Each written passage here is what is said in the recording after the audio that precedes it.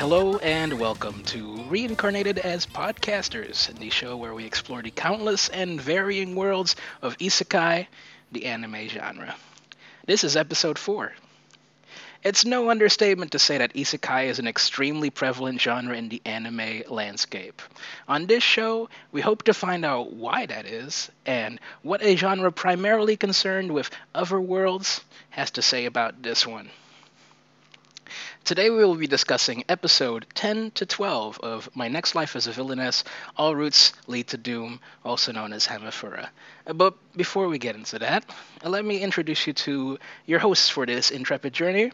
My name is Lawrence, and joining me as always is Vicky. Hello. Hey, what's up? Hey, no, not much. Just been having a pretty chill week. Watching Arjun, Hell yeah. Demi-Human, which is pretty good. I think I almost finished season 2 of that. No word on a season 3, unfortunately. So we'll have to make do with this. What does it look like? The conclusion is going to not be satisfying, or? Well, there's only 3 episodes left Oh. for me to watch, and there's no way they can wrap everything up or deliver on all of the intriguing stuff in the next 3 episodes. Yeah, man. IMO. Yeah, well, a lot can happen in 3 episodes still.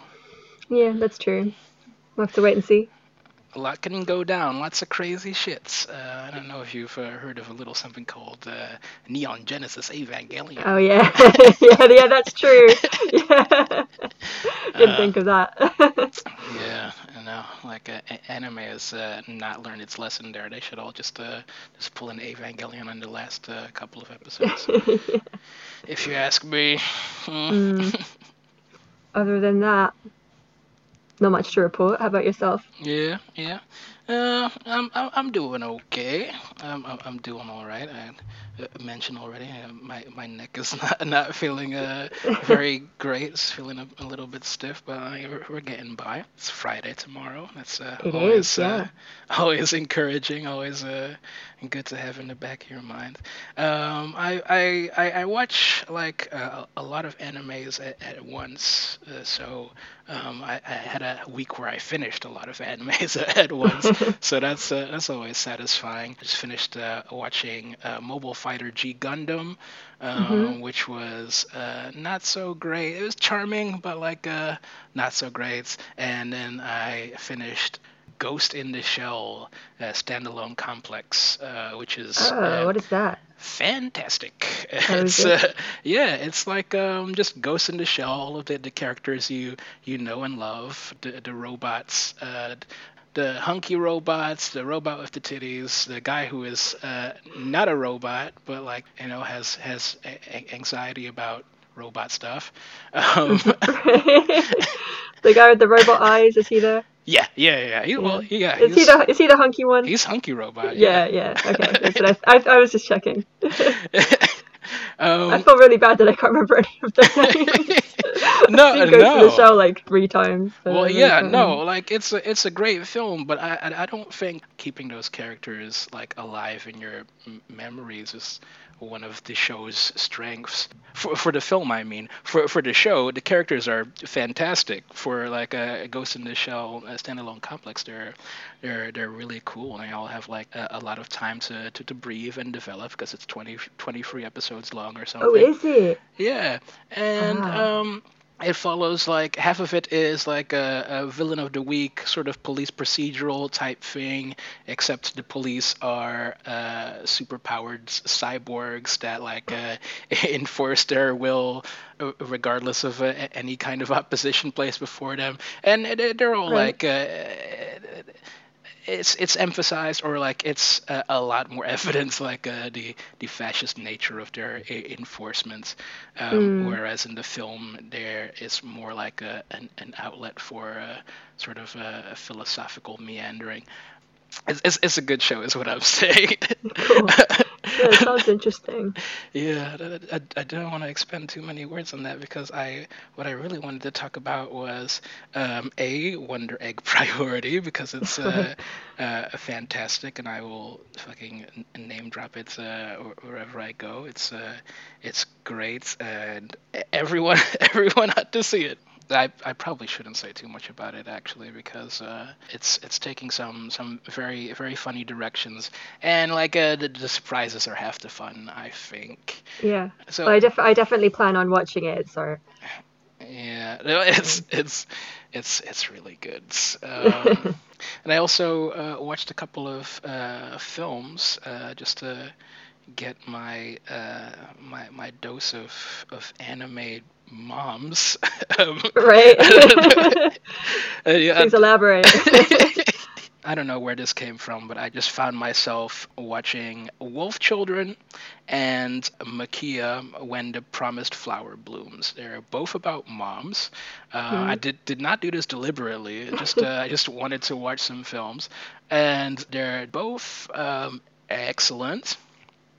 Wolf Children is basically the story of a single mom raising mixed race children, so it like extremely spoke to me. Of course, the mixed races in this case are human and wolf, Right. Whoa. but still, I think its heart is in the right place, and the messages it brings across are like are timely and resonant.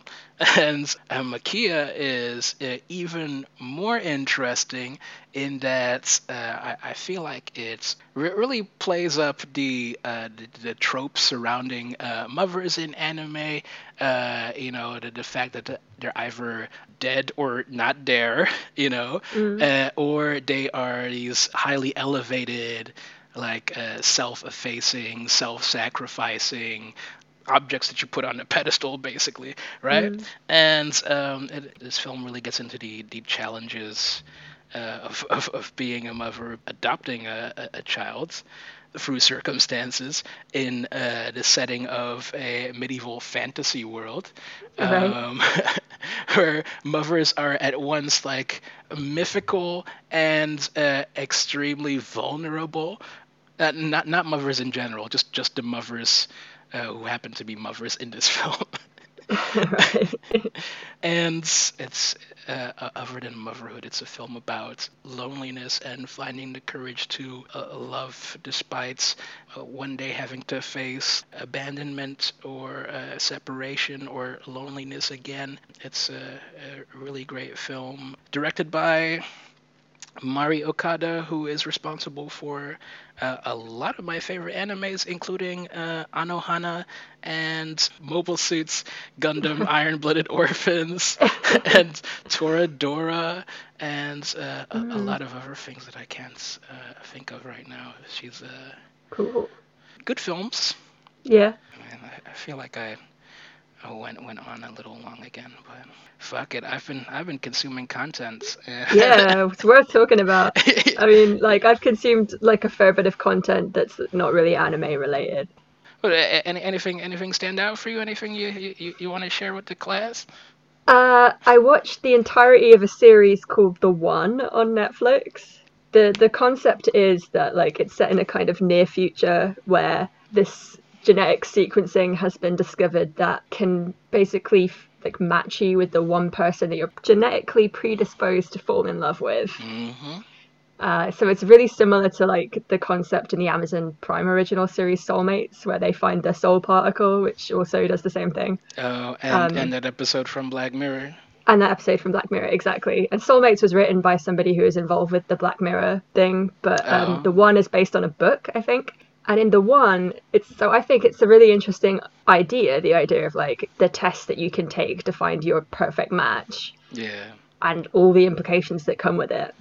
But the one kind of does this really lame thing where it just makes it about this incredibly mediocre murder mystery where you basically know what happened after a few episodes, but for some reason you're supposed to still be interested in getting to the end and seeing what really happened, even though you pretty much know what happened. And it's really disappointing that they decided to like do so little with it. And I've just been thinking about it because, yeah, I don't know, it was just really weird, like taking such a cool concept and like doing something so flat. Yeah, yeah, that sucks. I don't think people Mm, know how to produce a decent television program no. these days, unless it's from Japan and animated. Exactly. So here's a really good example of why we should stay away from dumb British Netflix Yeah. dramas. Yeah. We don't just have to talk about anime in this segment. By Mm. by the way, it just happens to be that I watched nothing but anime. Yeah. Oh, I watched Starship Trooper the other day Aha, actually. yeah, I saw you Uh, tweeting about it. yeah. Yeah, because Starship Trooper, the book, Mm. apparently it was in part an inspiration for Gundam, and not a Ah, huge inspiration, but like it had some elements that Gundam lifted apparently. Yeah, fun film though. It was a lot of fun. yeah, I like the film. But Yeah. it's been a Oh, very long you've time seen since I've it? seen Oh, it. I Yeah, a see. really long Yeah, time ago. I think when I yeah, was a teenager, I watched it. yeah. It was a good time. Gotta say though, it would have been better if it was an anime. Like with everything. and that and that anime would be called Attack on Titan. Right. Wow. You went there. But it's like the first 20 minutes is set in a high school, and like none of these people are high school aged. Like, That's just normal for movies, though, isn't it? yeah, yeah. I suppose, like I said, I was watching the Vampire Diaries, the Vampire Diaries video by Jenny Mm, Nicholson, yeah. in which she also points out the absurdity of it and the characters who are way too old to be believable high schoolers, and the series Yeah. series goes on for 8 years, and like Yeah. everyone just gets, yeah. Like Ian Somerhalder, who is one of the brothers in the Vampire Diaries. Mm. I know him from Lost. In the brother and sister Oh duo yeah, in yeah, Lost, yeah. he's the That's brother. right. That's But right. he's also in the 2002 film adaptation of Bryson Ellis's The Rules of Attraction. Uh, Oh, right. and in that, he looked slightly too old to be the character he was playing's age, aka like a college student. So I don't know. I can't remember what year she said Vampire Diaries started, but I Yeah. imagine yeah, he did not look right. Yeah, just an old bod as opposed to an old soul. Just An I'm, old bod I'm just an old bod. implies the existence of like a normal aged soul, but then an old bod. just, I'm just a regular dudes. You know how people are like, I should have been born in a previous age. Well, I'm born in this age, and that is completely appropriate to who I am. But my bod is freaking old. My bod relates more to the bods of people who are much older than me. Oh, oh, this is What are we talking about? no, this is dumb. I'm just 32 and having feelings about that fucking aging corpse, I know pre exactly what you pre mean. corpse. Yeah, I'm cutting most of this, but fuck it. Yeah, it's okay. At this point, you may be wondering, what was it I was listening to again when I turned on this podcast? Why, it is a podcast about isekais. And in order to clarify just what this term means and encompasses, I will read for you the definition of isekai. Isekai is a genre of light novels, manga, anime, and video games that revolve around a normal human person from Earth being displaced, transported to, reborn, or otherwise trapped in a parallel universe, fantasy world, or virtual world, where they must adapt and or assimilate into this new world along with its new rules, cultures, and philosophies. Now, equipped with this knowledge, blessed with this knowing, this unbearable knowing, we ask the question, is this an isekai, or to be more specific, Vicky, you will be asking the question of a particular media text. Yes. What did you have in mind for us? So this is an old one and a classic one, in the vein of Lion, the Witch, and the Wardrobe, which we discussed in the first episode. Mm. The Wizard of Oz. Mm-hmm. Mm-hmm. Obviously, in The Wizard of Oz, Dorothy goes to. Wait, what is the place she goes to? Oz. Dorothy goes to Oz. The first thing that I thought of was Ozland. Yeah, me too. How weird. Okay, she goes to Oz. Yes. Dorothy goes to Oz. There she meets the Munchkins. She accidentally kills a witch. She makes some friends. She is like basically traveling through Oz in order to go home. Mm. I guess it's sort of like well, I'm not intimately familiar with the text. I've seen the movie a few times, obviously. Mm. But is it a dream or is it not a dream? And if it is a dream, does that have some bearing on whether or not it's an isekai? Oh man. Yeah, that's an important distinction. That's an important question. I've probably seen the film like once all the way Mm-hmm. through, and like seen bits and pieces on TV. So I didn't even recall that it had like it does have that fake out like it was all a dream ending, doesn't it? Yeah, it does. She wakes up and she's like, Yeah, I had a dream and you were there and you were there. And like the scarecrow and the lion and shit are like yeah. they look like the people who work on her farm. Is that right? They work on her farm? Or I should have done Is like a it little bit more research on this. a farm that she also works on? I don't Does remember. she just live there? Are they Uh, like friends of her aunt or something? yeah. So Uh, is this an isekai? Or is yeah. it just a dream? Yeah, so that I think that's where the that's the crux of the matter is like whether you can consider a dream world a different world. Was it even a dream in the first place? Or was there like a sort of a summoning taking place when she was dreaming? At one point, did she start dreaming? And when was she transported and then transported back? These are all things that are not made clear in The Wizard of Oz. So one point in its favor as an anime is that it has a convoluted storyline with several loose plot threads. I feel pretty good about saying that The Wizard of Oz is an anime. An isekai anime? But is it an isekai? Just off of instinct, just off of a knee-jerk impulse, I would say that it is. She is transported to another world, whether it's via dream or not is unclear. Exactly. Once in this other world, she immediately victimizes a witch or something, right? And gains Yeah, her powers. she murders a witch and Yeah. takes her shoes. Tracks for RPG logic, right? You kill it, you get to possess its things. Gains She looted a her party. body. Yeah. Hell yeah. Gains a party of misfits. Yeah, and it feels like an isekai to me. I think that it hits all the right notes. Just Hell yeah. a poorly written isekai. And- Poorly constructed Yeah. in the confines of the genre.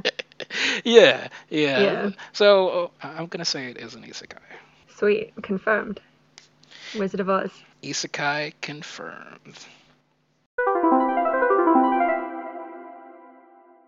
So for this episode, I thought I'd bring back an extra segment, a new slice of pods, or Hell yeah. a slice of pod that we are previously familiar with, the Otaku Glossary, because I wanted to set some things straight, just make some things right with myself.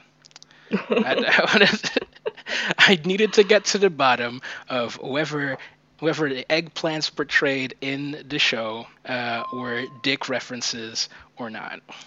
Nice. Lay it on me. Yeah. So I did a little research into eggplants in Japan. Okay. So the first thing that I confirmed, the first thing that popped up for me is something that I did not know before, and that there is a type of eggplant that is cultivated in Japan, and this was brought over a long time ago from China and India, where an eggplant is native also. I should have wrote that date down, but that's not the interesting part.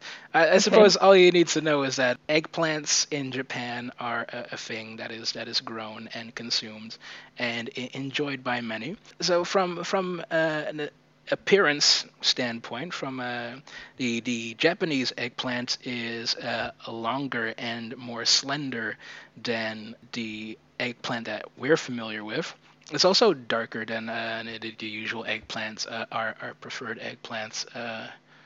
And not that it's preferred, but like just available here. Yeah, the one we get. Yeah, precisely. Longer, more slender, so supposedly more dick-like than your usual eggplants over here as well. Um, Curious. so that's something to keep in mind. Eggplants production in Japan has spanned more than 12 centuries and is the third most important vegetable for culinary use in modern day. Whoa. Yeah, I did not realize that either. Yeah, like what do you have any idea what comes before that? Like what's the first most important vegetable? Shit, yeah. Yeah, I should have looked into that actually. Well, we'll look into it for next Yeah. time. A new vegetable segment. Yeah. Hey, it's Lawrence coming at you from after this episode was recorded. The Statistics Bureau, Ministry of Internal Affairs and Communications in Japan, puts the daikon radish at number 1, the Japanese bunching onion at number 2, and at number 3, the humble cabbage. It seems our source may have overstated the popularity of eggplants in Japan, but we love it nonetheless.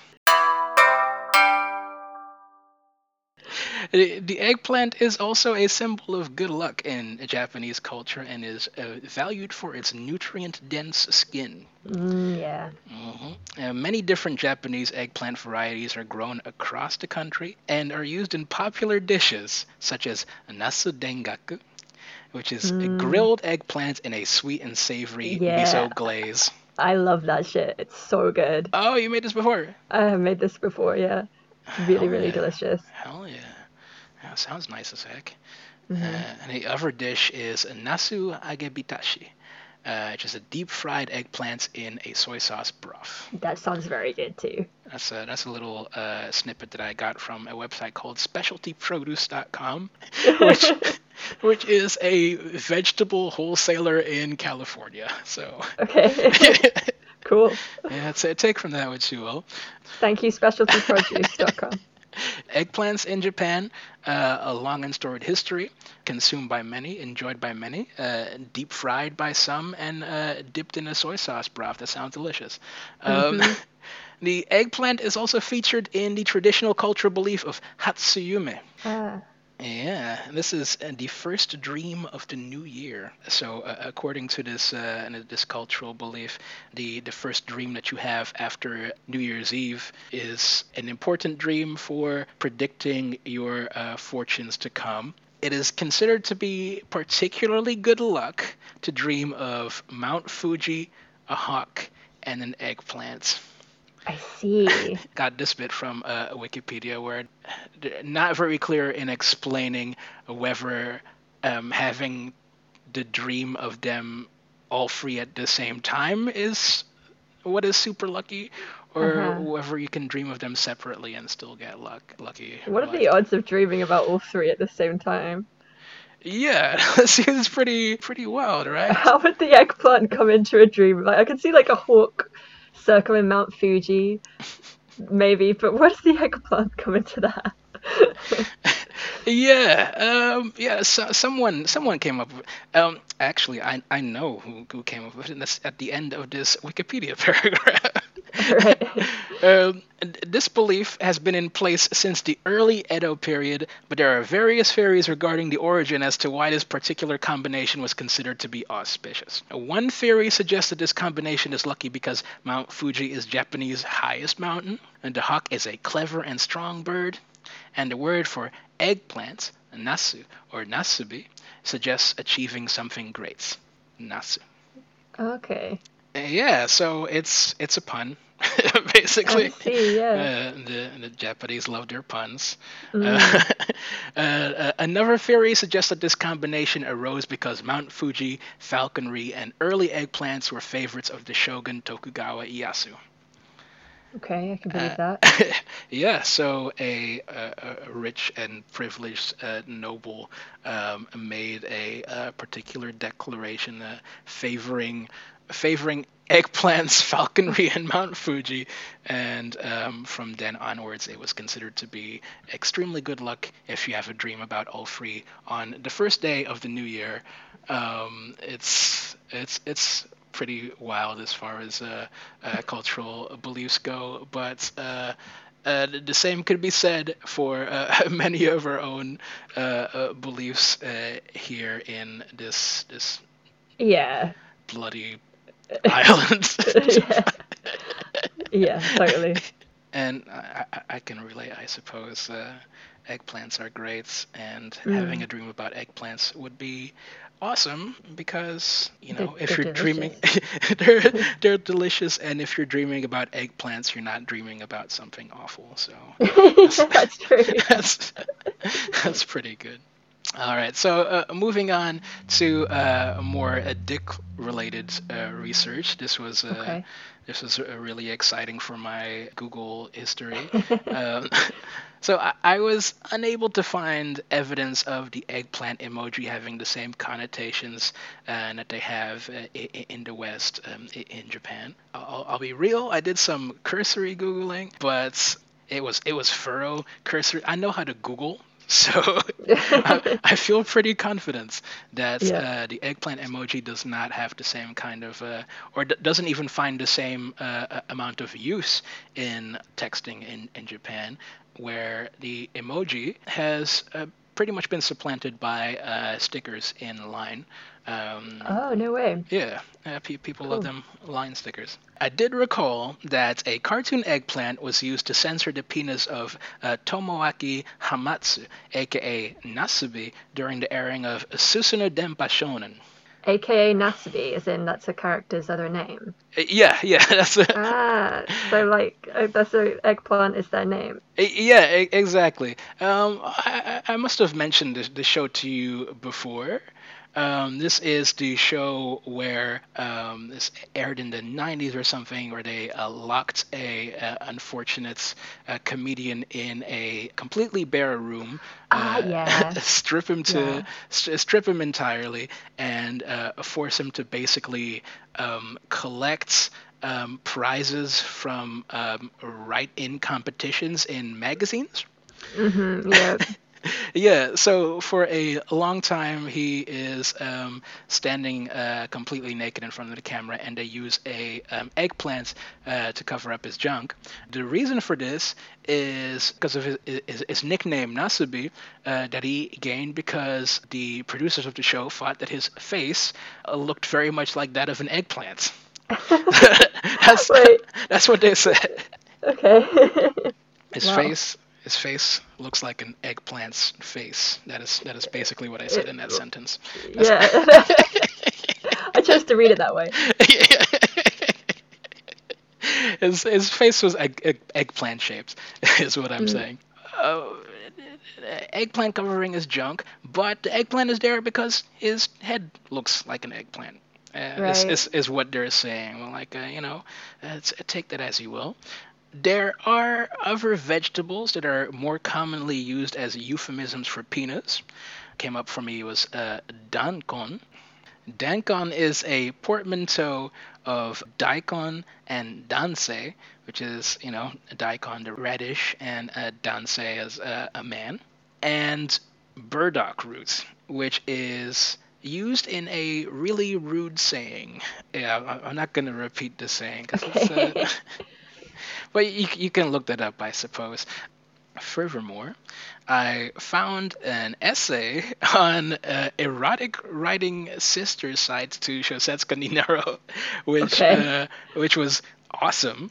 I mean, when I think about it, it should be obvious to me that there is a erotic writing sister site to this website to collect fan fiction about fan fiction in the first place.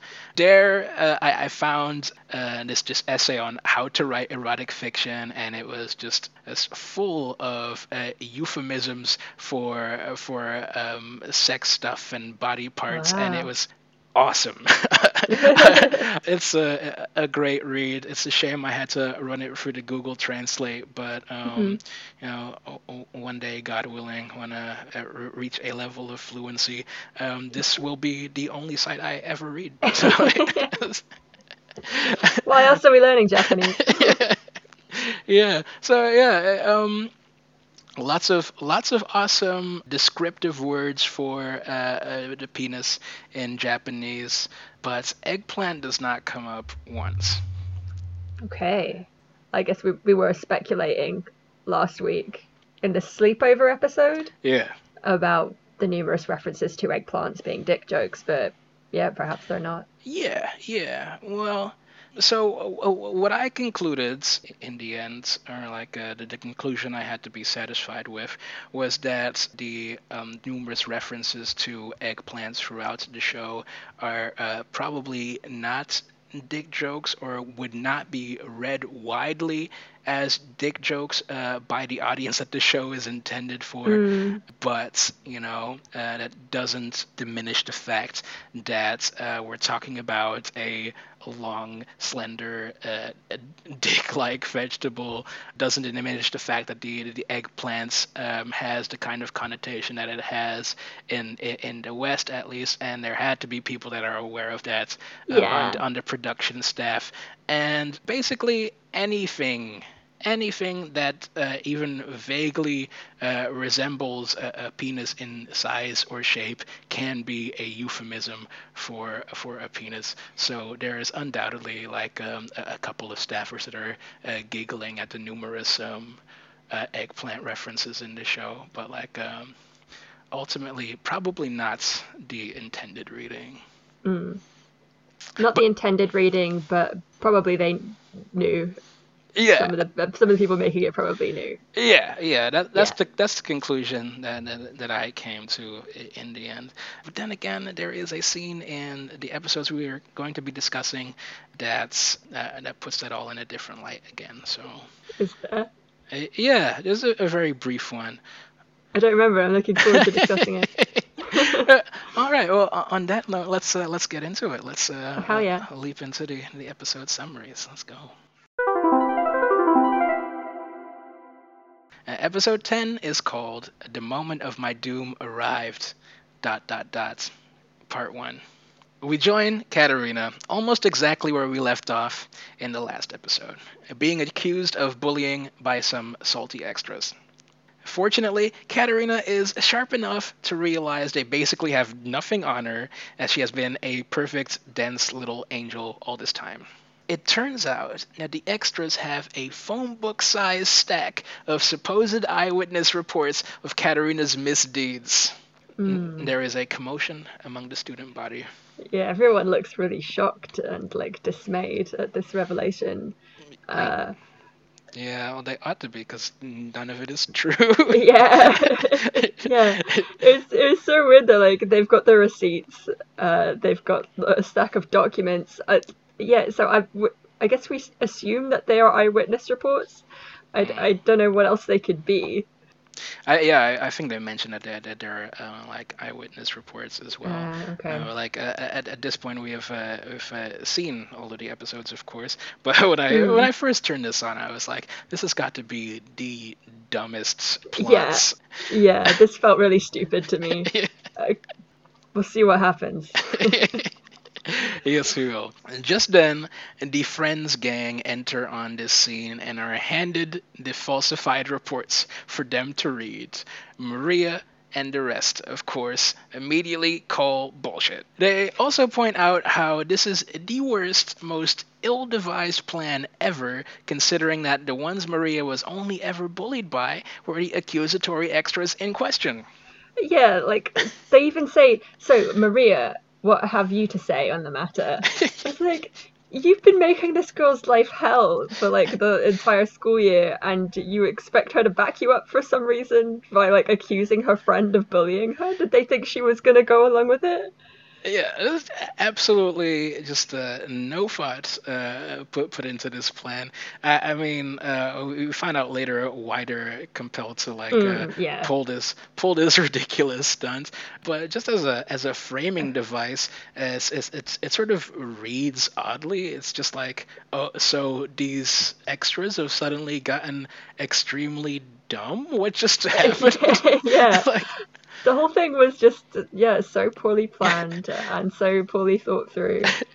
It was very mystifying. yeah, just from a writing perspective and just from the perspective of these characters and their motivations, it was a bit silly. When I first watched this scene, I started like immediately making these wild conjectures like this is a video game world, and the video game is not progressing in the way that the video game should, so it's sort of like self-correcting. The code is like self-correcting and like making these bizarre bugs and choices that are set to make Katarina follow the intended path. I had a similar thought a few times over the course of the final 3 episodes, actually. Sadly, that's not what happens. No. If I was doing the writing for this show, that's probably what I would have done. But we get a different outcome entirely. We'll put a pin in that. They also feel the need to point out that Katarina is too dumb to pull off any of these elaborate feats of harassment. This seems unnecessary to me. I mean, y'all have been glued to her ass from day one. Shouldn't that be plenty of evidence? Yeah, this was like a really harsh moment. Like, it goes from character to character in her harem, and each one of them says, "Yeah, Katarina's too dumb. Yeah, she's an idiot. She couldn't possibly have done this because her brain is too small." Yeah, every single one of them. Yeah, Alan especially is like extra harsh. He's like, he calls her an idiot. No, sorry, Katarina's a dumb piece of shit. She would never do that. Yeah, that was harsh. And she's like, I think they're trying to do something nice, but I feel kind of insulted. Yeah, this whole Katarina being dumb thing and like a Bakarina nickname doesn't entirely scan with me, because she's clearly a very emotionally intelligent individual.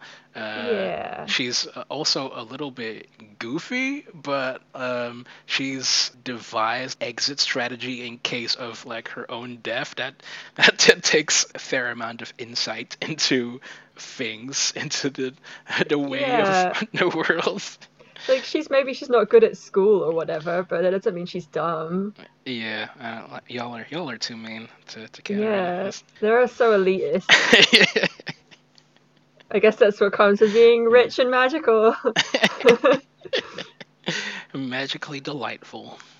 Love my friends. Love my magical NPC friends. Who think I'm an idiot. The accusers run off, leaving a trail of black smoke behind them that only Maria can see. Yeah, the same kind of black smoke we saw in the cave. Yep. Was it episode 7? Yes. Yeah, episode 7, the same kind of smoke. Episode 7, the shit dungeon. Yeah, the shit dungeon. The dungeon.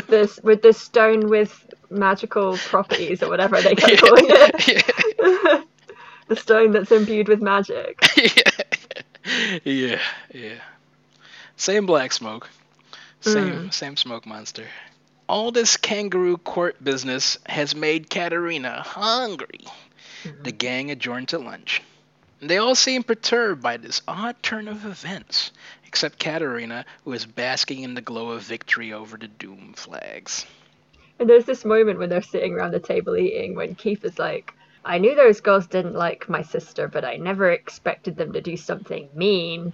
It's like, really? Yeah. They're horrible. They've done nothing but be horrible to like everyone. Keith only expects them to be mean to Maria, not to her well-bred, cream of the crop, highborn sister. Yeah. That's the quiet part that he's not saying out loud. Yeah. Exactly. On her way back to dorms, Maria spots the same black cloud she saw earlier hovering around the courtyard. She excuses herself from the party to investigate. And that was the last time we saw Maria. A voiceover from future Katerina tells us. Yeah, and this is really misleading because, spoiler alert, it's not the last time they saw Maria. They see her again very soon. Yeah. Well, I mean, I took a bit of liberty with what she actually says. Yeah, I think She pretty much says that, though. Yeah, it's like the tone and delivery is like Maria was gone forever. She's gone for like 2 days. Yeah. You mentioned earlier how like you had a thought about like the game correcting itself. Mm. I had a similar thought here where I thought, oh hey, Maria's purpose in being here was to like date NPCs, but she's not able to do that because all the NPCs are in love with Katerina, so now she's just deloading from the game. She's like bugging out of the game. She's like, well, ain't no dick here, so I'm off. Although there is a dick here, it's serious dick. And at this point, I actually wrote down maybe it's Dick's doing. The only Dick left in town. Yeah, the only Dick left. Yeah. Only Dick left in the game. Oh man, our Hemaphora ending. Would it be better than this actual ending? I don't know. I think it would. Not that I had anything against this ending. I thought it was fine. There's some good things about it too, but I would have liked to crack at it. Yeah, me too. Fan fiction time. Yeah, Shosatsuka Ninaro, make way. We cut to 2 days later. Maria has still not turned up and Katerina is worried sick. That two-faced snake-ass Sirius Deke shows up with a cup of tea. He sure does. Katerina gathers her resolve and vows to find Maria. She, of course, enlists the gang who search high and low in a montage. There's a little montage of them like looking inside cupboards and shit. Is she in this spooky broom closet? Yeah. With cobwebs? Yeah. They're not looking hard enough. Like, I don't get why none of them go and ask her mom. You don't see them doing that. Like, maybe she just went home. Yeah, good point. Whatever. Fucking Sirius Deke here, just being totally chill and not letting anything on. Yeah, he shows no emotion in his face except for like his calm little smile. Yeah, this pissed me off on a second viewing. Spoiler alert: he is behind all of this shit. Yeah, which we called. I called it in the first episode that he was in. I was like, this guy's bad news. Yeah, and I wouldn't say that I called it. It was just a feeling I had, like based on absolutely nothing, but like also a very satisfying feeling. So. Yeah, for sure. Fucking creep detector is still tuned. It's powerful. Even if only for anime characters, but anime creeps. The next evening, Katerina is worriedly staring out a window when Giordo pays an unexpected visit. Maria has still not been found, but Giordo has some clues about the circumstances of her disappearance. It seems the accusatory extras from earlier don't remember their terrible plan at all. Giordo believes they may have been affected by dark magic. Oh, yeah. A type of secret art that amplifies hatred and envy, manipulating those affected to commit deeds both evil and extremely dumb. Whoever is wielding this magic is most likely after Katerina and might even be behind Maria's disappearance. For the only thing that can detect and combat dark magic is light magic. Yeah, so a few things here. um, One thing Jordo says to Katarina is this dark magic wouldn't be something that would work on you because you don't feel well, he says it amplifies hatred and envy, and he said, well, you don't feel those things, so it wouldn't work on you. That's a weird thing to say. But he also says that only a few people in the world know about dark magic. I find that really hard to believe. He knows about it. He's now told Katarina about it. And I could think of at least 5 or 6 other characters that we meet that know about it. I don't know. I feel like the word's out. Yeah, no, yeah, probably. They're like probably trying to suppress it at school, but like Yeah, but they probably don't Jordo, want people to do it. yeah, but Jordo is the prince of stuff, and That's true. Yeah, he's some kind of prince, isn't he? I always yeah, forget that. he seems to be a big deal. So this scene was really weird for me because Jordo was actually being kind of chill in this scene. Like, I didn't find him creepy in this scene. I felt like he was doing a good job of sleuthing and trying to figure out what's going on, and Yeah. he was conveying the information to her in a non-patronizing, very normal way, Oh yeah. which is unusual for his character. Yeah, well, Jordo has a bit of a turn in these couple of episodes. I think Yeah. whoever was busy writing the early eps kind of forgot who Jordo was by by later in this series. Yeah. Because the same information could have been conveyed by Sophia, who reads a bunch of books, or Nickel, who is in constant proximity to Sirius Deke and may have suspected some dark magic dealings or Yeah, whatever. why didn't Jordo suspect? Why didn't Nicole suspect anything? Because he's the real dense motherfucker. He's the real Baka Nickel. Hell yeah. Yeah, it could have been any of these characters. Instead, they chose Jordo, who is now a nice guy all of a sudden. But whatever, I guess. For the only thing that can detect and combat dark magic is light magic. What's more, Jordo reveals that the only way that one can acquire dark magic is through a ritual of human sacrifice. Yeah. So whoever's doing this has killed someone, is what we're led to believe. And Jordo also says something to her like, this is when I actually found myself quite liking him. He was like, you just have to be really careful and try not to, like, if you're clearly their target, so try not to go anywhere alone. Try and like always have someone with you. He just says nice advice about protecting yourself. Yeah, because normally he would be the stalker creep who Exactly, would be yeah. preying on these situations. Yeah. It makes you feel like he's genuinely concerned about her. Is the vibe you get from him. Absolutely, that is the sense I got as well, and that's the character that they wanted to portray in this moment, definitely.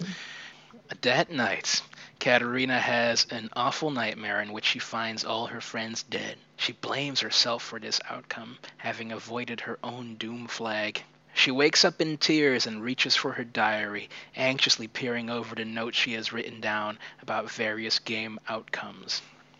Yeah, she's like, maybe it would be better for me to just meet my doom alone rather than everyone die. So I guess she cares about the NPCs now. She seems to care a lot, in fact. Like this anxiety dream is kind of really scary. And when she wakes up, she's sort of like poring over her notes in her little diary, conveying this sort of sense of relatable powerlessness. She's sort of waking up from a nightmare in which you're made aware of your own mortality suddenly, and then shocked into wakefulness, and all of a sudden you're like, yeah, I related. I related. Katarina. Yeah. I know what you mean. The next day at school, Katarina is too tired to even stand upright, so her friends take her to the nurse's office, where she catches up on some much-needed sleep. She leaves the nurse's office after having rested up and walks past the courtyard where Maria and Katarina officially became besties. This moment had me screaming because while she's like, when she leaves the nurse's office, she's thinking to herself, Jordo said I shouldn't go anywhere alone, but my next class is only like a really short walk from here, so I should be totally fine. And then she sees a bench, and I'm like, oh god, she's gonna sit on it, isn't she? uh, yeah, in my notes I just wrote, Katerina, stop.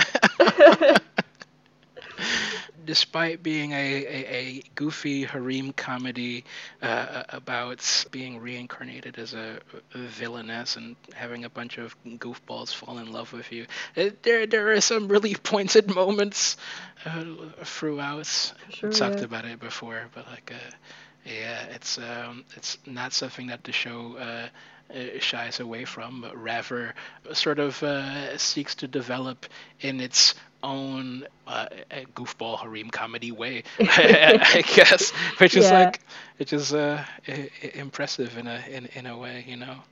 She decides to have a sit on the bench and worry some more when she's interrupted by Sirius Deke. Yep. He offers to walk her back to class. Fucking creep. Yeah. Yeah, this like it's becoming obvious at this point. At that moment, while looking into Sirius's lifeless gray eyes, Katerina recalls another memory from her past life. Achan is dropping some spoilers about a hidden conquerable character, a dangerous dark magic user. Failure in this route leads to the death of the protagonist and all her friends. This hidden character has red hair and gray eyes, much like our terrible boy Sirius Deke. Yeah, it's definitely this fucking serious deep. You know, while Katerina was thinking of it, like she was like recalling this memory of her past life in Achan, and she was thinking lots of stuff. She basically has an inner monologue, and this whole time she's just staring at Sirius, and he's staring back at her with his dead eyes. Yeah. I was just wondering how long this is going on for IRL. Yeah. Yeah, it's like one of those moments that can last an eternity, where a person that you thought you trusted turns out to not have your best interests at heart, and are Yep. in fact suddenly very dangerous. That's as a way of slowing down time in a sense. Yeah. Oh man. I actually had another thought here, which I don't think we've ever talked about before. If Achan is Sophia now, Yeah. does that mean Achan died Oh man. Yeah. and was reincarnated? That is a great question. I choose to believe yes. The episodes that we watch offer no clarity on that. Exactly, yeah. Yeah. At this moment in time, I'm choosing to believe that Achan probably died as well, which is tragic to consider. But it would also be cool if she like found some magical portal to get into. Uh, Yeah, I like that better. yeah. It would also be cool if like this is some sort of coma dream for Katerina or something. Yeah, that's true. A lot of possibilities that can be explored. None of which that the show actually explores. But yeah, they're squeezing a second series out of this, so I guess we're gonna leave that as a mystery for now, right? Hmm. Do you use dark magic? Katerina blurts out. Sirius, being the snake he is, feigns ignorance for like a second before going full psycho incel mode. Yeah. Yeah, he just he changes, doesn't he? Oh, I guess for those of us who knew what a creep he was all along, he doesn't really change. He just Yeah. takes his true form. But just like completely needlessly for like a second, he's like, dark magic? Whatever do you mean? Yeah, And such a then just liar. yeah, just for the pure pleasure of lying to Katerina, because like just a single beats, and then all of a sudden he like goes into full incel rage. He like Hmm. he admits to having abducted Maria in the creepiest way imaginable, then rages at her for being a hypocrite that only likes bad boys. Yeah, what the hell? I guess I wasn't really sure if like he hates her because of that.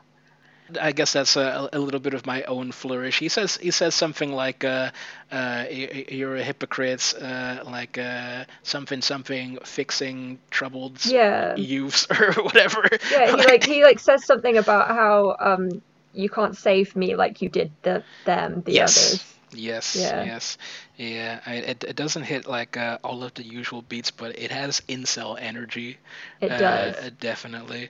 Also, when Sirius like abducts Maria, so fucked up. Like Maria confronts Sirius. He's got like a huge cloud of like black smoke hovering Mm. behind him, and he's like, "Oh, you've discovered my secret, and guess I'm gonna have to take care of you now."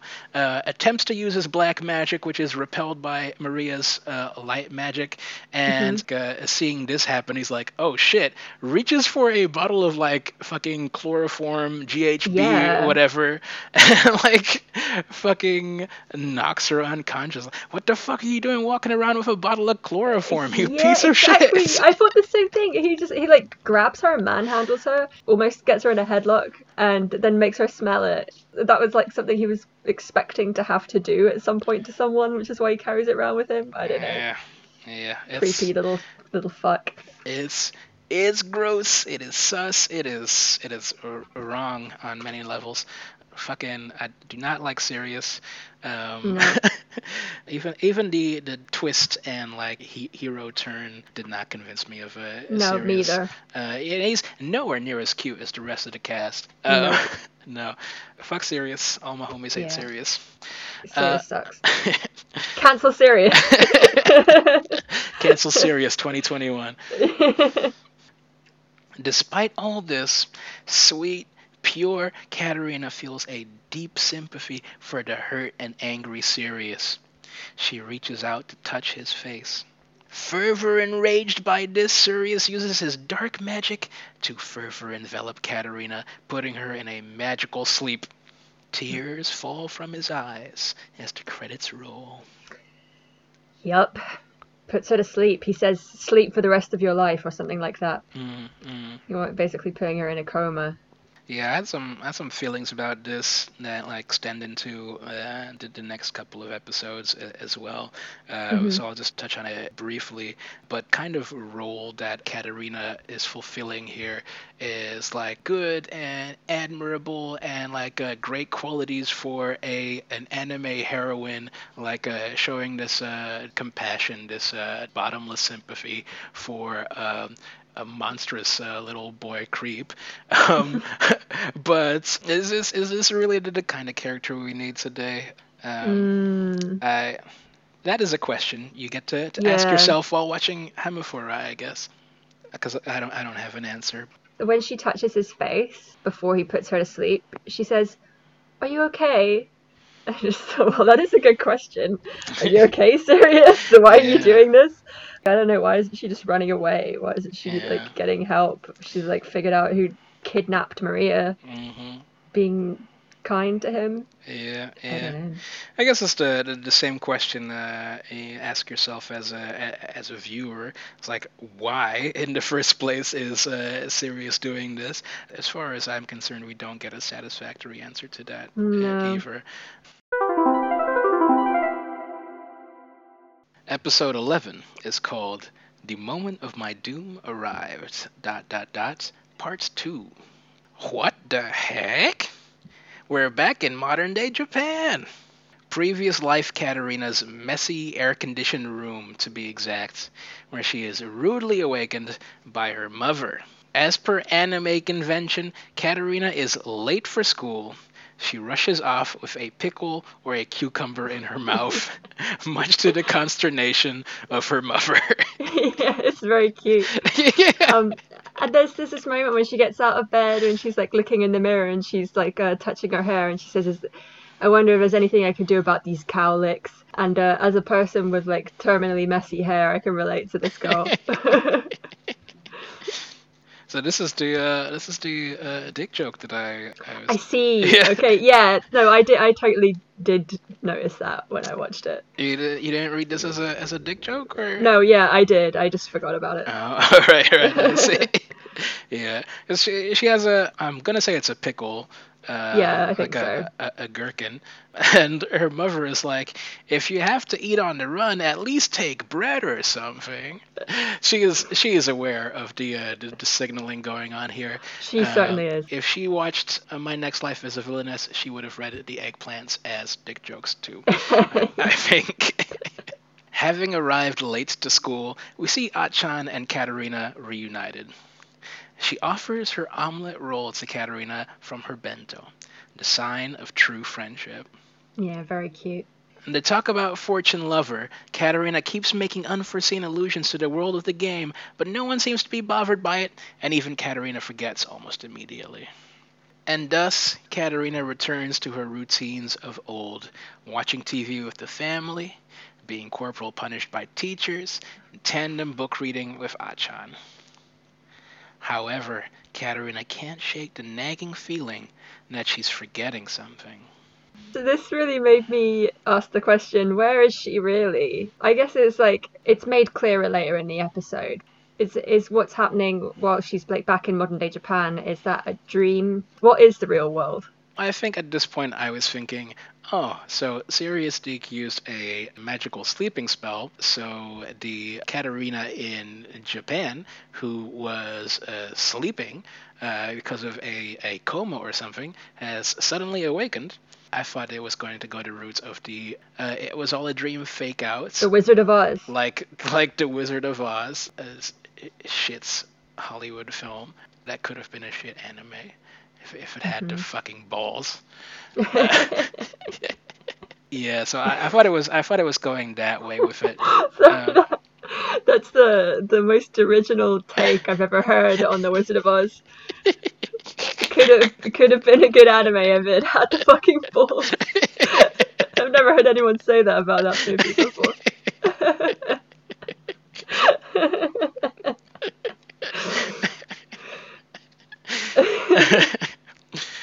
Walt Disney, face me, coward. He won't. He doesn't have the fucking balls. Dig up Walt Disney so I can fight his ass. Hell yeah. Back in the world of Fortune Lover, Katerina is abed, watched over by a doctorly-looking doctor. She's been asleep for 2 days, and already the gang has spared no expense to get the best medical mind on the case. And the outlook does not seem positive, however. Alan specifically says the doctor that we've got is the best and most intelligent doctor. The best doctor in all the realm. And then the next scene is like, sorry. Nothing I can do. She could wake up at any moment, or she could die. The doctor admits to being fully useless to Katerina's assessment. Tears are cried and walls are slammed by the gang. Later, Anne is doing her best to take care of Katerina in her comatose state, but she is also feeling at a loss. In this scene, Anne picks up a little pot. I thought it was a neti pot. Same, yeah. I was like, wow, she's really gonna pour that in her ear? Is that how they work? Or in her nose? In her nose, yeah. Yeah, she really gonna do that to her? It doesn't seem safe. And then she just drops it on the floor anyway. Yeah, it's the same. It really looked like one. It's the same exact pot I had. Yeah, it looked like a neti pot. It doesn't seem safe to do that to someone who's unconscious. No, don't do that. Reincarnated as podcaster's health tip. Do not neti pots a comatose person. Yeah, I'm not a doctor, but I'm pretty sure that's good advice. The more you know. Jordo walks in and relieves Anne for the moment. He shows genuine concern as he sits at Katerina's bedside. He recalls how Katerina's presence shook him out of the tedium of his everyday life and how important their connection is. He then transfers some liquid to her via mouth-to-mouth. Yeah. First he takes a sip of what looks like booze, and then he makes out with her while she's asleep. Yeah. This guy is unhinged, and he's like, in his mind, he's in his inner monologue. He basically describes a really unhealthy attachment to a person, where he's like, I was bored and everything was black and white, and because of this one person, I feel emotion, and without this person, I cannot feel emotion. It seems really unhealthy to me. And then he takes a sip of booze and like kisses her while she's asleep. Yeah, that's definitely a visual that like adds a bit of dissonance, but I felt genuinely sort of moved by Jordo's plea here, and not so much that I suddenly became sympathetic to him, but Mm. I kind of felt where he was coming from. Perhaps it helps if you were a piece of shit dude who has had women help him all of his life. Possibly. And the sort of scenes that follow as well are just like I Mm. thought really worked. Yeah, they're really nice. Each of the characters are having a dark night of the soul as they recall the profound effect that Katerina has had on their life. How this sweet, unassuming simpleton lifted them out of their internal strifes and taught them how to love themselves. It's pretty moving. Ellen finally realizes he's in love with her. Hmm. Nickel has some thoughts. Nickel, he doesn't say it, he thinks it. He thinks the most we've ever heard him say. He says like a whole paragraph of stuff. And Yeah. it's all like, banal, like I have feelings for her and she's engaged to someone else, so Yeah. it's really sad. Yeah. But like he's at least he's talking. But the thing is, none of them realize that she's only friends with them to avoid doom. Yeah, it starts out that way. Yeah, I'm being ungenerous. It starts out that way, but it becomes something else. But as we Uh, saw in the book episode, like her only real desire is to eat. They don't really play a role in what she really wants. Well, at least at this point, I think probably later on, I would say she feels differently.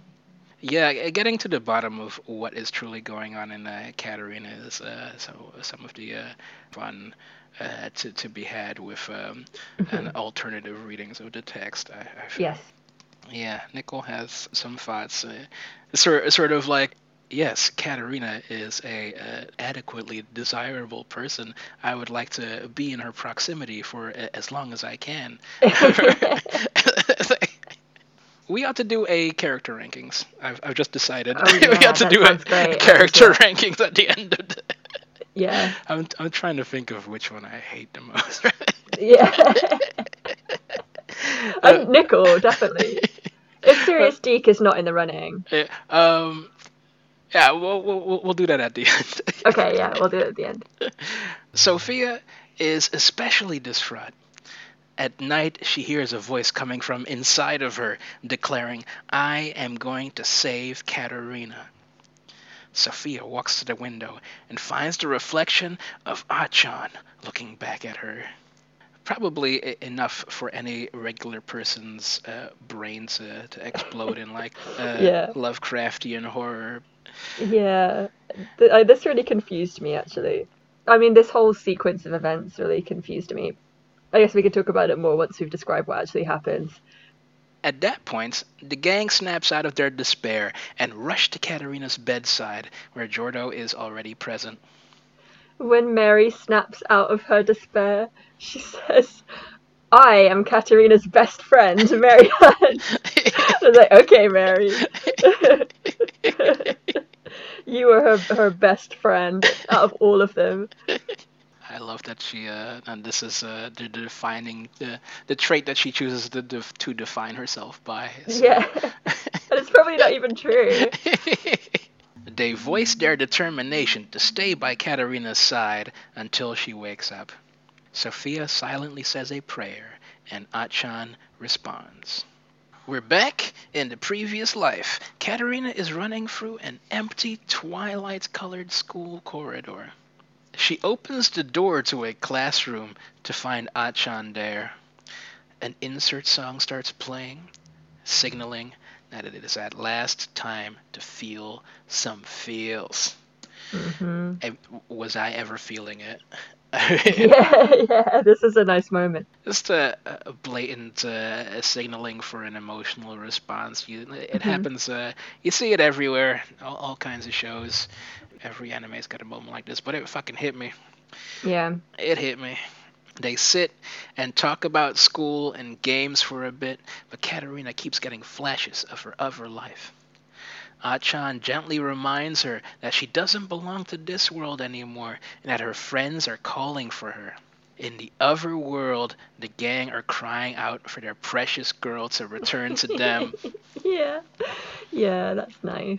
Katarina's memory returns to her, and her avatar becomes that of Katarina from the game again, rather than the messy haired schoolgirl of her previous life. The insert song swells, and the classroom around her starts to crumble and disintegrate. The floor gives way to a starry, magical void. Achan reveals Maria's location and Sirius's real name. She believes Katarina can save them both. At this point, I'm emotional. This is a powerful Yeah. moment. This parting, this a letting go that Achan has to perform. Even though Yeah. my critical brain is like, wait a second, where is Achan Yeah, exactly? exactly. This is what was confusing to me. So she sees her reflection in the mirror, in Yeah. the window or whatever, and she's like, "Oh, I have to save Katerina." Katerina is right now asleep and dreaming this. Yes. So how is Achan there with presence of mind and autonomy, and also able to connect with the Fortune Lover world Yes. via reflection, and also inhabit Sophia at the same time? What is going on? Yeah, yeah. Like Achan is like in some sort of free place at one superposition or Yeah. something. He's pulling some fucking Agent Smith in the Matrix type shit. Yeah. It's it's wild when you start thinking about it. And then I started thinking about like, well, wait a second. If this Fortune Lover world seems to be just as real a place as this dream world that like Katarina is making up, where she is back to normal supposedly, how come all of a sudden the world is Fortune Lover is where she belongs, and the Mm. friends that she had in her previous life are less significant or less magically significant than the friends that she's made in Fortune Lover. It's Uh, especially given that like her family are there in like her real life yeah, or her original life. Like her brother is there, and he like makes a little joke at her at the breakfast table, and like it shows her hanging out with them in the yeah. house, and it looks really nice. And she's like, "Oh, my family is so great, but I have to go to the other people who love me." Yeah, and we get the sense that like some time passes Yeah. for Katarina in like reverting to the modern day Japan, right? It seems Hmm. like at least like at least a week, maybe more. Yeah. Seems to, Time. Yeah. yeah, At least yeah. more than a few days. Yeah. So these are all of the holes I was trying to pick in this very sweet, very touching moments, and I was my eyes were welling up. This was hitting the good shit was hitting, but you know it's funny at odds still. I think I didn't quite well up. I thought it was really emotional when she's well in the next bit where she like Yeah. realizes she's got to say goodbye to Achan, but Yeah. it didn't quite hit me. Maybe because I was so taken out of the moment by the confusing multi Achan multi present thing. Maybe Yeah. that like made it harder for me to because it's like she's like Sophia is Achan. Yeah, yeah, yeah. She's That's not really fair. saying goodbye to her at all. That's fair. And for me, in my imagination, in my head canon, there is a deeper relationship between Achan and Katarina, which Mm. the show does not confirm by the end of these No, episodes, it doesn't. either. Sadly, that's just I'm the fool there, Yeah. hoping and wishing. As Katarina drifts into the ether, she realizes that this might be the last time she sees Achan, and making up for leaving so suddenly the first time, she cries out, "I'm so glad I got to see you again." Their fingers touch before Katarina disappears completely. At this point, I'm a wreck. It hit you in the feels. I was a wreck. Yeah, this is where it really hit. It was Hmm. building up to this, and this is where it hit. Back in the world of Fortune Lover, Katerina has woken up. She doesn't waste a moment declaring that she has to rescue Maria. She tells them where Maria can be found and that it came to her in a dream. She gives them a breakdown on Sirius and his dark magic. Katerina's intuition tells her that Maria is safe. Yep. They set off immediately, traversing some spooky woods and entering the abandoned storehouse on school grounds. Which they say is owned by the Deke family or built by the Deke family. Is that Yeah, right? yeah. Yeah. Owned and built by the Deke family for creepy purposes only. Yeah. It's basically a dungeon. Yeah. Like a serial killer basement. Yeah, and I just struck a deal with the school to like build a little serial killer dungeon on their school grounds. Yeah. Very Rich sus. people, huh? A hidden door leads to a hidden room where Maria is found shackled to a bed. She's freed and in one piece. Together, they decide to delve further. Katerina is determined to have a long chat with Sirius Deke. Yeah, she wants to have a reasonable conversation with this very reasonable person who imprisoned her friend and tried to make her sleep forever. Yeah, that's where we're at. Elsewhere in this dungeon, Sirius sits alone on the floor of a room filled with melting candles and arcane symbols scrawled on the walls. He is having an angry flashback to Katerina appreciating his tea. Yeah. Yeah, it makes him so angry. She says it's got a gentle flavor, and he's like, ah. Your tea is so gentle. You don't know me. He did a good job of containing his rage whenever she said it, though. Right? Mm. God, how the fuck can you trust this motherfucker after all of that? A voice coming from inside Sirius is compelling him towards revenge, but he seems resigned to his own doom. He recalls an awful scene where Sirius was forced to witness his own mother's death. She reaches out to Sirius. "Avenge me," she says. I really like that. I was like, hell yeah, that's the kind of like mother character I want to see. You don't often see a mother telling their child to avenge them. That's true. That's true. The mother from Wolf Children would not do that. Yeah, I'd love for that to be like the last thing I said to my child, and then they would just have to do it somehow. The gang have made their way to the boss door of this dungeon. They open it and find Sirius arriving in the dark aura of his magic. Alan and Jordo step through the doors with swords drawn, but before they can do anything, Katerina steps forward. I did not realize that at first that they had brought swords with them. I guess they were planning on like dabbing Sirius with their swords, so like they're expecting a sword fight. Yeah, Or yeah. maybe it was just like a show of like a male strength or something, bringing the swords to a magic fight. Yeah, maybe. Um, yeah, at this point, I was like, oh, what the fuck? Am I watching a different anime?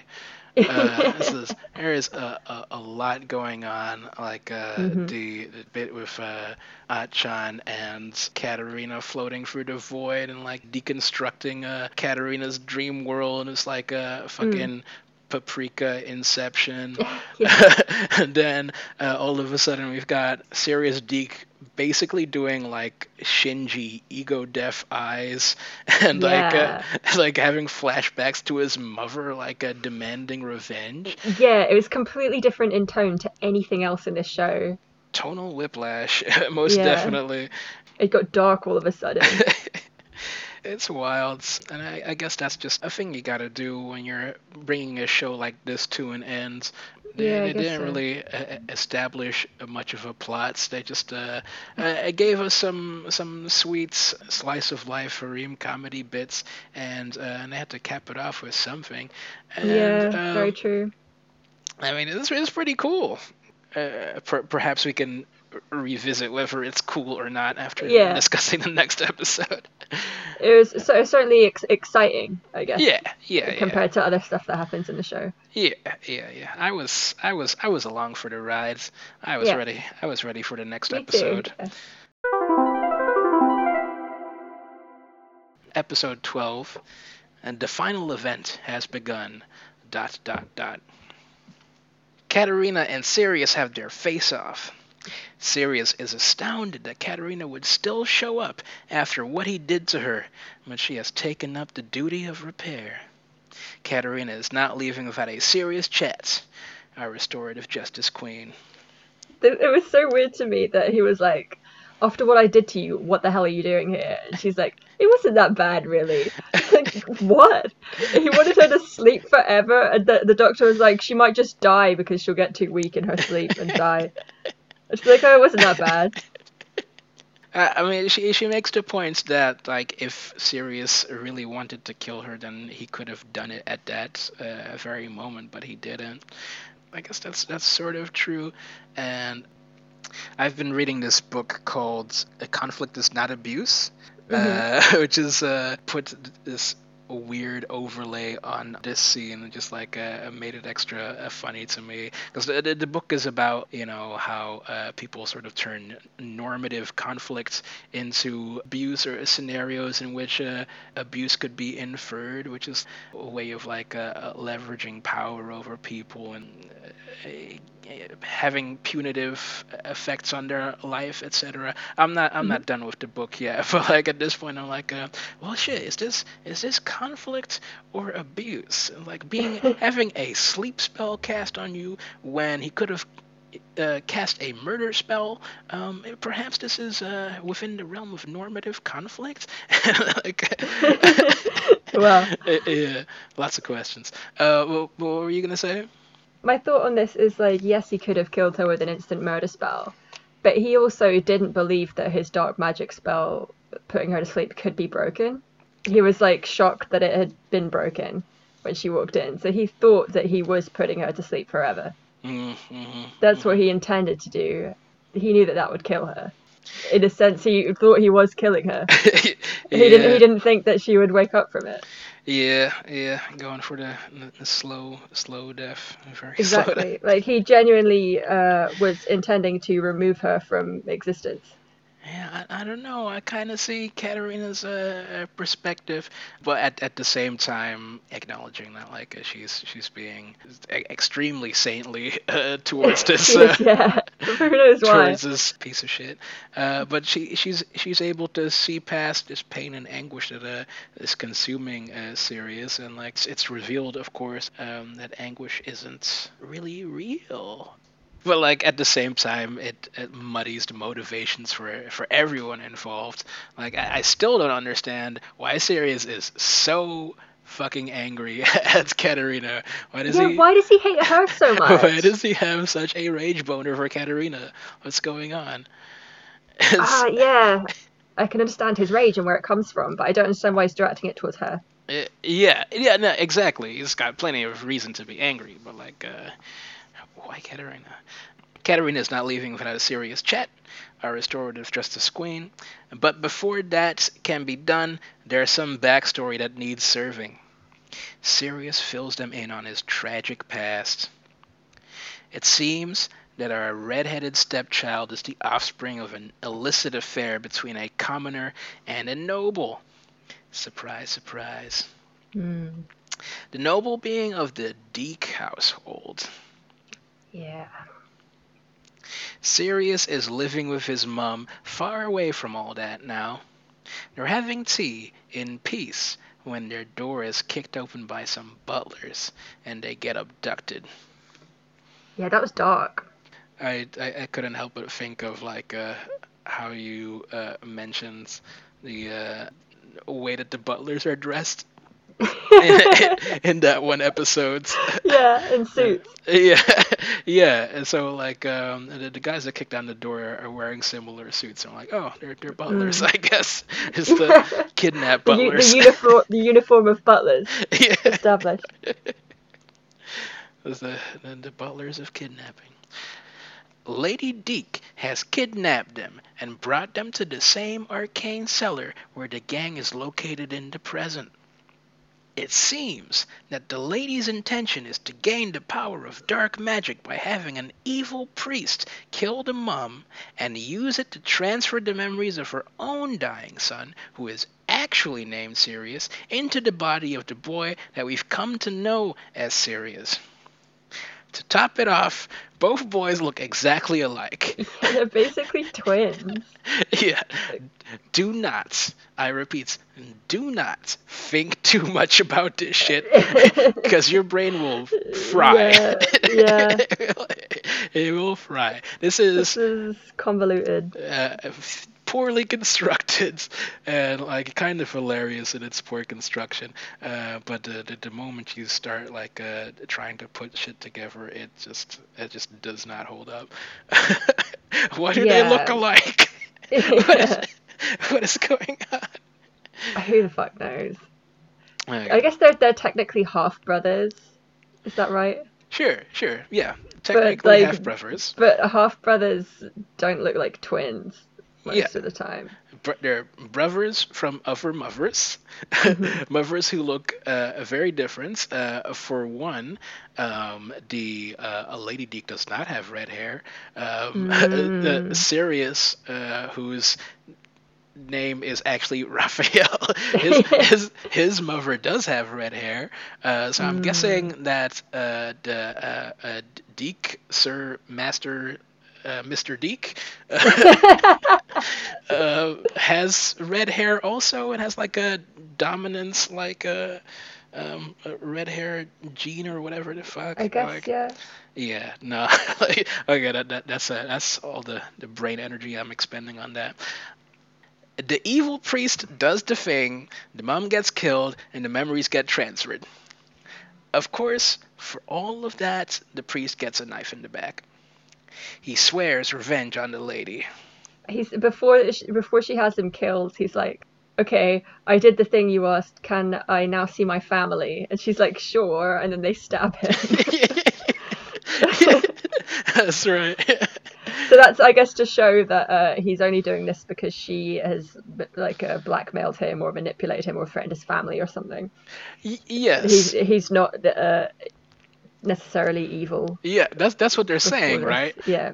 But his appearance, to me, is that of a very evil priest. Yeah, a very evil, like, monk type character. Yeah. He was evil before his family got abducted, if you ask me. And like once reunited with his family, he'd probably just go back to just being an evil piece of shit, like regardless, except not doing it for someone else. I wonder if his family's better off without him. Yeah, or maybe his family is equally evil. I don't know. Maybe they're an evil family. Yeah, it's the cool evil family, like the Addams family, but like actually evil.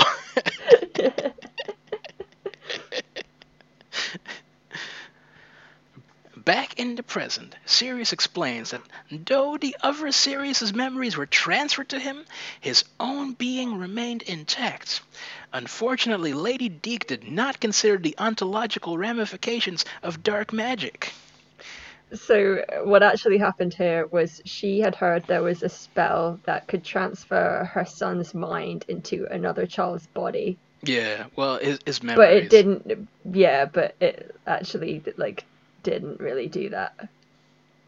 Well, it did. He got like all of his memories, but like that didn't stop It didn't erase his own Raphael. self. Yeah, it didn't stop Yeah. Raphael from being Raphael. He just like Yeah, so she didn't think it through very much. no, no, she didn't. But she did kill a mother and an evil priest in like the meantime. She's a piece of shit. So after like this ritual is complete, the memory transfer ritual, Raphael wakes up and says, "Okasan." Is that because he's like already decided that he's going to pretend to be serious now? Yeah, perhaps. Yeah, perhaps like just from that very moment his revenge began, or like maybe he was influenced by the evil priest ghost, Yeah, the which evil priest we'll get ghost. to. Yeah. Oh man, this show is great, actually. um, Back in the present. Where was I? Yeah, ontological ramifications of dark magic. What she also did not foresee was that Sirius somehow acquired dark magic too. My aching brain. Yeah. And so Sirius / not Sirius sets his slow, convoluted revenge into motion. So like, just in the show notes, the screenshot that you've got here of him. Also, for some reason, I acquired dark magic. Yeah. Yeah, for some reason. What the hell? I love that. They've already explicitly established in this show that the only way to get dark magic is to kill someone. Yeah, no, But Sirius he didn't gets read it that for book. some reason. Yeah. Why does he get it? And yeah, oh man, I thought it was awesome that they were just Yeah. willing to discard this Yeah, they just don't give a fuck. hard world building that they did like 2 episodes ago. They're like, fuck it, everyone's dark magic now. You get dark magic, and you get dark magic. Of course that isn't the case, but like in this moment I'm like, yes, this is awful. Like, Yeah. and, Very convenient. yeah, I loved it. Hearing this story touches Katerina's heart. She unleashes the full power of friendship on the unsuspecting Sirius, calling him by his real name, Raphael. This causes Sirius / Raphael to remember that his mom did not wish for revenge with her dying breath. Boo. This is a falsified memory that was implanted in him by the spirit of the evil priest who was killed that night and went on in ghost form to possess Raphael, bestowing dark magic on him so as to seek his revenge against Lady Deke and hold a grudge against Katerina for some reason. Yeah, why does doing all this stuff to Katerina help him get his revenge on Lady Deke? It doesn't, in no way. Yeah, it's so stupid. It's dumb. Okay, a couple of things. Katerina like drops that line like your tea is so gentle tasting or whatever, and Raphael's mother says the same line in the flashback. So perhaps this line sort of like inflamed his rage somehow. Yeah, I guess, yeah. And like he's possessed by an angry ghost who's like getting him to seek revenge. That's fake plea for revenge, and he sees like Katerina turning around the lives of these other people in her life that could have gone bad in many ways, and like he's like, well, I wish that could be me. I wish I could be released from this fake demand for revenge somehow, and perhaps that like stirs up some incel rage in him as well. Yeah, I can see that. Yeah, and maybe his anger towards Lady Deke sort of metastasizes into just a general anger towards nobility in the ruling class, and Yeah. Katerina being a representation of that, like also sort of sparks that ire. Yeah. So I can I offer think- yeah, I like think- I could offer like a couple of explanations, but none of these are present in the show. Yeah. None of these are like very well represented in the show at all. And like I can't remember exactly why, but I kind of got the impression as well that the ghost hated Raphael. The priest really hated Raphael and wanted him to suffer as well. Yeah, well, if I was inside of this dork's body forever, I'm like, God, can you imagine? yeah, that would suck big time. In any case, Katerina saves him with the power of friendship, I suppose. Yep. She uses the power of friendship. She glows with a white holy lights and burns away all of the ghostly shit. Where was I? Bestowing dark magic on him so as to seek revenge against Lady Deek. Oh yeah. Anyway, Raphael says "fuck off" to the ghost and it disappears. Yep. And that's that. That's basically what happens. He says, "I don't want to do revenge anymore, so be gone, get thee behind me, Satan." And yeah, the ghost sort of flies off and dissipates. With that neatly wrapped up, Raphael decides to turn himself in and expose his evil stepmom as well. He could have just done this all along. Exposed his evil stepmom for revenge, because like it sounds like they suffer some consequences, right? The Deek woman. Yeah. Couldn't he have just done that for his revenge? Yeah, they could have done that, yes, but I guess instead he like fucks around, like putting Katerina in a coma and like making like the mean girls at school like pretend that she bullied Maria. Yeah. Like, what was the purpose of that? Actually, when you think about it, it's like, does the ghost know that the outcome of like Katerina being blamed for bullying is that Jordo fucking slices her? Does the ghost doesn't fucking know that? Well, I guess it is sort of established that the ghost is kind of a fan of convoluted, drawn-out revenge, like having put Katerina to sleep rather than like murdering her on the spot. So maybe he had some plans down the line for Lady Deek. Maybe, yeah. That's just shit. It's just bad writing, but I'm gobbling it up. Also, in the dungeon episode, this is like the same black mist that we saw in the dungeon episode. Yes. That Deek has. Yeah. That's never really explained. Like, we have to assume it was him, but why? And yep. What was that about? Yep. No explanation. That's right. Maybe he had like a moment of clarity and used his magic to save Katerina. Or maybe it was like a kind of, no, I'm not done with you yet. Yeah. I want to emotionally torture you, so don't die here. Yeah, exactly. That's a possibility. But again, the show neither confirms nor denies. Oh man, what a mess. Excellent. Yeah. What a beautiful mess. A beautiful mess. Katerina has averted the extra bad ending, but Fortune Lover is not over yet. There is a final event yet to come, the second-year graduation ceremony. And here it does like just another sort of tonal emotional whiplash. It's like we just freed your bestie from a murder dungeon and like exorcised an evil ghost from an asshole, and then all of a sudden you're like, yikes! It's the final graduation ceremony thing. Yeah, it like completely shifts back to the regular programming. That's a lot.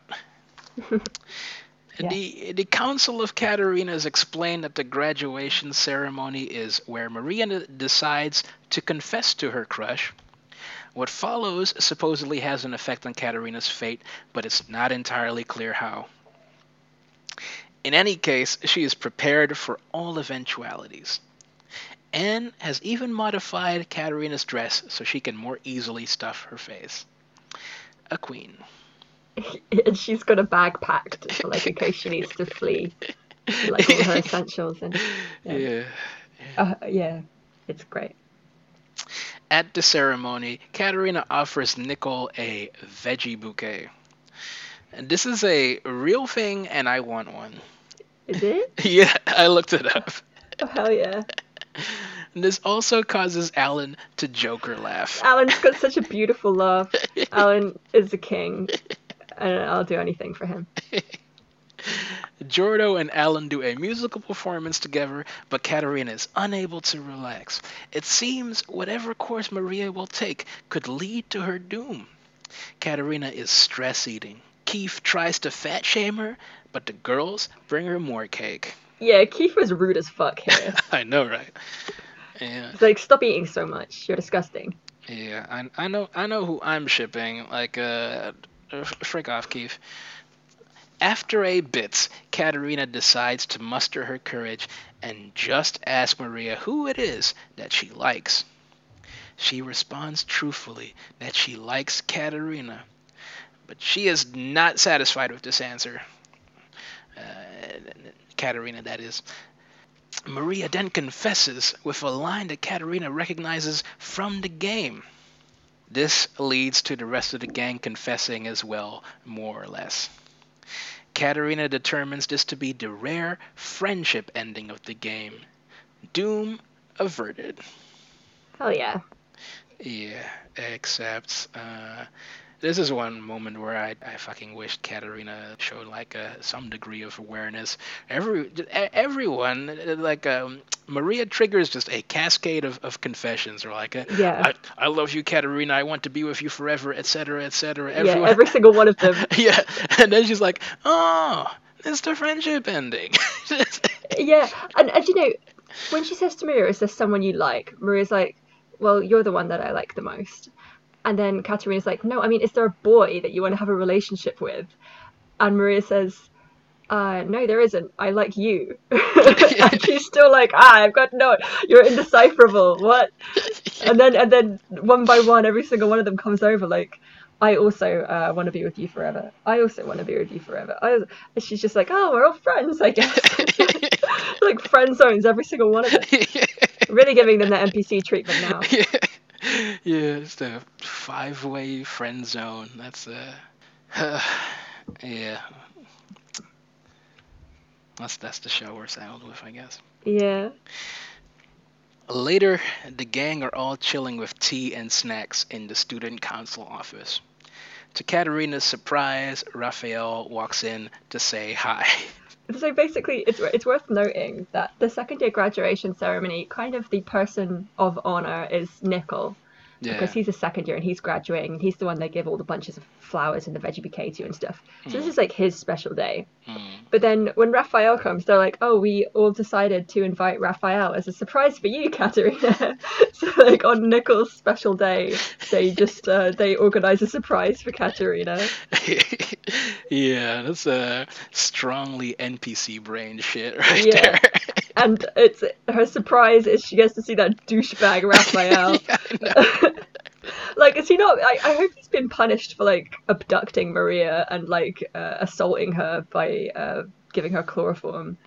one would hope, but I get the feeling that justice system in this society is a bit skewed. I don't think Lady Dick is going to be behind bars for very long either. Like, I mean, they're all rich anyway. So. Yeah. Kind of an anticlimax. See this fucko like just walk back into to Katerina's life and just get down on one knee and be like, "Can I join your harem, please?" Yeah. Yeah. He gets down on one knee and asks Katerina to join her bisexual harem. Jordo is feeling extremely cucked right now. Yeah, he is. I love it. Raphael also says that he can't finish high school, I guess because of what he did, but he's now working for the Department of Magic. Yeah. So he basically got to skip high school. Yeah. And he got a sweet job. Like, so he didn't get punished. He got given a sweet job and gets to skip high school. Yeah, some bizarre messaging going on here. I was just looking at my notes. Something I wrote down here, which we didn't mention, is Maria baked Katerina a special new recipe here. Yeah. when they're sitting in the room, the student council office, Maria's like, me and my mum came up with a brand new recipe for you because we thought you might get tired of eating the same thing. And I just thought, oh my fucking God, more of this fucking dumb cake shit. Dumb cake shit. This is all Maria can do. She's got nothing else going for her. Like, she could just ply Katerina with cakes. The dumb cake girl. Yeah. I thought we'd be able to get to the end of the show without having to see any more of that shit. But here we go. Just back up to her old tricks immediately. Yeah. You just got out of a fucking dungeon. I'd like to know just how much time has passed between this dungeon excursion and the graduation ceremony. Yeah, and the guy that abducted her shows up and asks to join their crew, and they're like, yeah, we invited him as a surprise. Would you like some new cake? Yeah. Yeah, it's very insensitive to Maria's position. Man, I still like this show. Oh yeah, me too. I love this show. Oh, I'll be watching season 2. Oh man, anime, what have you done to me? And so spring arrives. People are doing stuff. Katerina reflects on this hectic period of her life. Now, with the game of Fortune and Lover having come to an end, Katerina has to face a new, unscripted reality alongside her friends. What adventures await them? Tune in next season. There we go. Also, we get a little post-credit sequence. It seems that Katerina's custom-order realistic-looking toy snakes have become kind of a hot commodity among shoppers now. So yeah, I don't know why they felt the need to show us that. But... this is a very weird, post-credit sequence for the last episode of the series. Yeah. Yeah, so this is the part where the game of Fortune Lover is over, basically. This gaping existential abyss awaits Katerina, where nothing can be predicted. She had an idea of where her doom might come from, but now she has nothing to guide her, which makes me kind of excited for season 2. Yeah. But tempered my expectations somewhat after having seen this. I can imagine season 2 being the same in that, most of the episodes are just, similar to what most of this first series has been, and then, the last 3 episodes, they do some dark shit, and then everything goes back to normal. A time-honored recipe, much like the recipe for Maria's cake or whatever. Fuck no. Yeah. Cut that. Cut it. All right.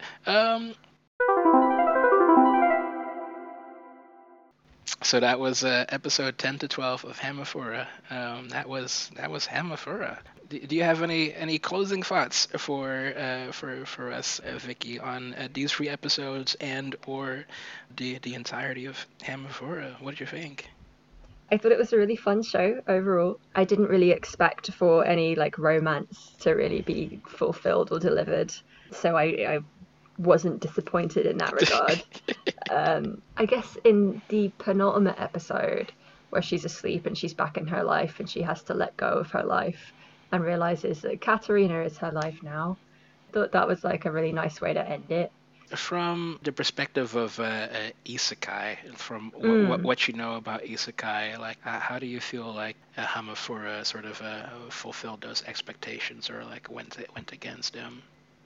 So if an isekai is traditionally about a normal person being transported to another world and being forced to assimilate, I think it's very classically isekai in that sense. And she's kind of by the end of the season, she has accepted the new world as being the world that she now belongs to. In a sense, this is now the real world for her. I don't know how common a thing that is in isekai. I don't know if the point of isekai shows generally is about characters trying to get back to their original world. That remains to be seen, as I still haven't seen any isekai really apart from this one. So yeah, I'm not sure. Yeah, so for myself, what I thought about the last 3 episodes, I thought they were wild and unexpected. Yeah. Um, Yeah. there's a lot that is teased at and developed throughout the episodes that precede this, and we are given we're given very little payoff on any of that. Mm. We're confounded by like completely brand new concepts that are introduced in these 3 episodes. It's a great way to sort of just spoil what you've set up. Yeah, it Uh, became really wacky, didn't it? it's yeah, it's Like not like necessarily in a good way. it really went off on some weird tangents, but I was oddly satisfied with how it ended. I think I even texted you afterwards, and I was like, yeah, Yeah. I'll accept that. I'll take that. What I felt with the ending was, in a way, I kind of liked how simple it was. We get a villain introduced in the final 3 episodes, Yeah. and in the final episode, the villain's arc is resolved by they explain why he's a villain. Mm-hmm. They get Katerina to convince him with the power of friendship, and now he's not a villain anymore, and everything's fine. Really, Yeah. really, really simple way to end it. Exactly. Uh, and I don't know why, but I liked that. I think there's a lot of other shows where I probably wouldn't like that, but maybe it's just because I'm like attached to the other things that the show is about. That I Exactly. felt like it didn't need to be overly complicated. Like they had to find a way to wrap up the ending and add some tension later in the narrative, and they found a way to do that that was easily resolved. Yeah, yeah. No, that's precisely it. That's how I sort of felt about these last 3. And as a series in general, I'd say I really enjoyed Hemifora. It has flaws, Hmm. and it's pretty simple, but it's also really chill, and the characters are good. the characters the I characters mean, are some of them are. I, I like them. They're Mm, charming. Katarina is A plus. She's yeah. a great character. I like her a Hmm. lot, Me and too. the rest of them, some I liked, some I disliked. I think they fulfilled their purpose as harem avatars Yeah. very well. I like that this was a bisexual harem. I like the bisexual representation. I did not like that Katarina did not pursue any gay romance throughout the show. Not pursued any romance at Or any all. romance, yeah. Yeah, that kind of sucks. But I think the thing that the show does the most successfully in demonstrating and tackling through the lens of isekai is the position of women in this world in this game world, kind of the prevalence of threats in their lives, the kind of position of like anticipation that they are put in at all times, a position of cautiousness and wariness. This is a really heavy subject that takes care and tremendous sympathy to be able to express. And the show does that really well with humor, with goofy harem comedy anime humor. Just Yeah. disguises like all of these really real concepts in like this wonderful, colorful rapper known as Hamafura. It's really funny when you consider it. I like this show, and Yeah. Just like touching on what you said about the humor in the show. I think it also does a really good job knowing when it doesn't need to use humor in the really sad moments when she's remembering her life with Achan and like, or when like Achan looks at the last text that she ever got from Katerina and stuff like that. It handles those moments really nicely, and they get the kind of seriousness that they deserve, or like the weight that they deserve. there's some good tonal moments, and some moments of tonal whiplash, but like, Yeah. Which is why it's so confusing. yeah, Why does it do something so well and some not? yeah. Roll on season 2. I'll probably watch it not right away as it comes out, but I will be watching season 2. Yeah. Yeah, you want to do a quick just ranking of the harem members plus Okay. Sirius? Well, Sirius goes at the bottom without a doubt. Yeah, no, it's same for me. So I might as well just discount him. Fuck Yeah, Sirius. I'll do them from the bottom to number one. Yeah. So I think Jordo's at the bottom for me, even though he did show some semi-redeeming qualities in the last couple of episodes. Too little, too late. Too little, too late, exactly. I think. Oh wait, no, Nickel maybe goes below Jordo That's because Nickel's so lame and boring, and like I have no idea what kind of person he is. He's just a creepy weirdo who doesn't say anything. So Nickel, Jordo. I think probably Keith just above Jordo because Keith, like, I think he's pretty chill and he's funny, but he also like does a bad job of like shaming Katarina for her behavior at times, yeah. which I didn't like. He doesn't just let her be her. Yeah, he does this like from childhood. from child age. Yeah, I didn't like that about Keith. I think probably next Sophia. Yeah, I think next Sophia because I like that they had stuff in common and that she's Achan and stuff. I didn't really get her character personality other than the fact that they both like comic books. Really into books. That's Yeah, she's just really into books. And you know, it's hard for me because I know I'm only putting Alan up here because Alan's my boy fave, but I have to. Should he go above Sophia? Is that fair? Mary's definitely number one. Be true to your heart. Yeah, Mary's definitely number one, then Alan, then Sophia. Yeah. Mm-hmm. Oh, what if we included Katarina in this? Where is she Katarina's number one. Oh, okay, you put Katarina at number one. Yeah. Okay. I was just ranking the harem members. Yeah. Yeah, no, I'm sorry to withhold the podcast contents to the listeners, but I'm pretty much in agreement with your rankings. I think I feel about the same way.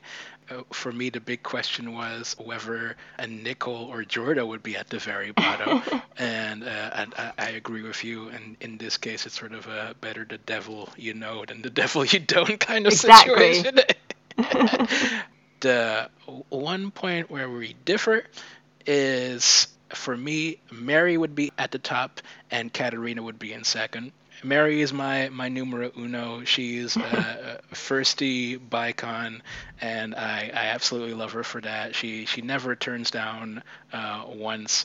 She starts off like in a real dark place.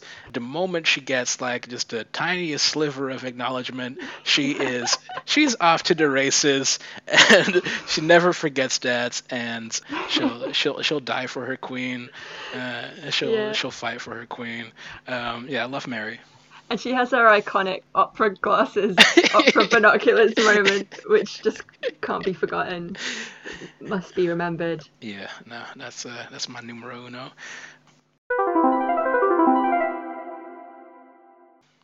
Next time on Reincarnated as Podcasters, we discuss episode 1 to 3 of a new anime, The Devil is a Part-Timer. We hope you enjoyed listening. See you in the next life. See you.